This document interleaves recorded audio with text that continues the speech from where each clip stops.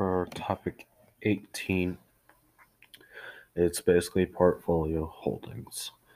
So, where would you end up putting your money? Like, what would the percentage be?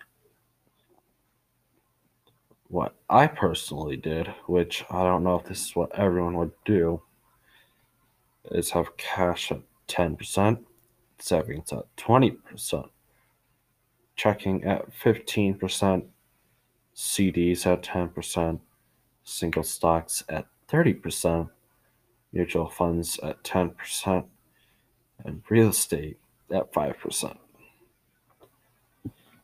Now, you're probably wondering why I have single stocks higher than the rest.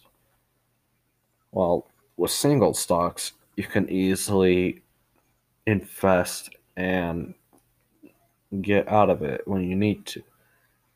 Kind of what I was going about. Oh, excuse me. Kind of what I was going about with topic 17 at the very end.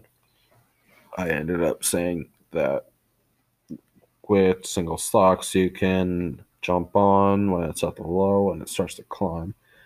And when you get the chance, once it's about ready to drop, you can get off, basically sell the stock. So that is basically what I have. And yeah, that is it. I hope this was very helpful for each and every one of you. Now, if you have any more questions, uh, just email me.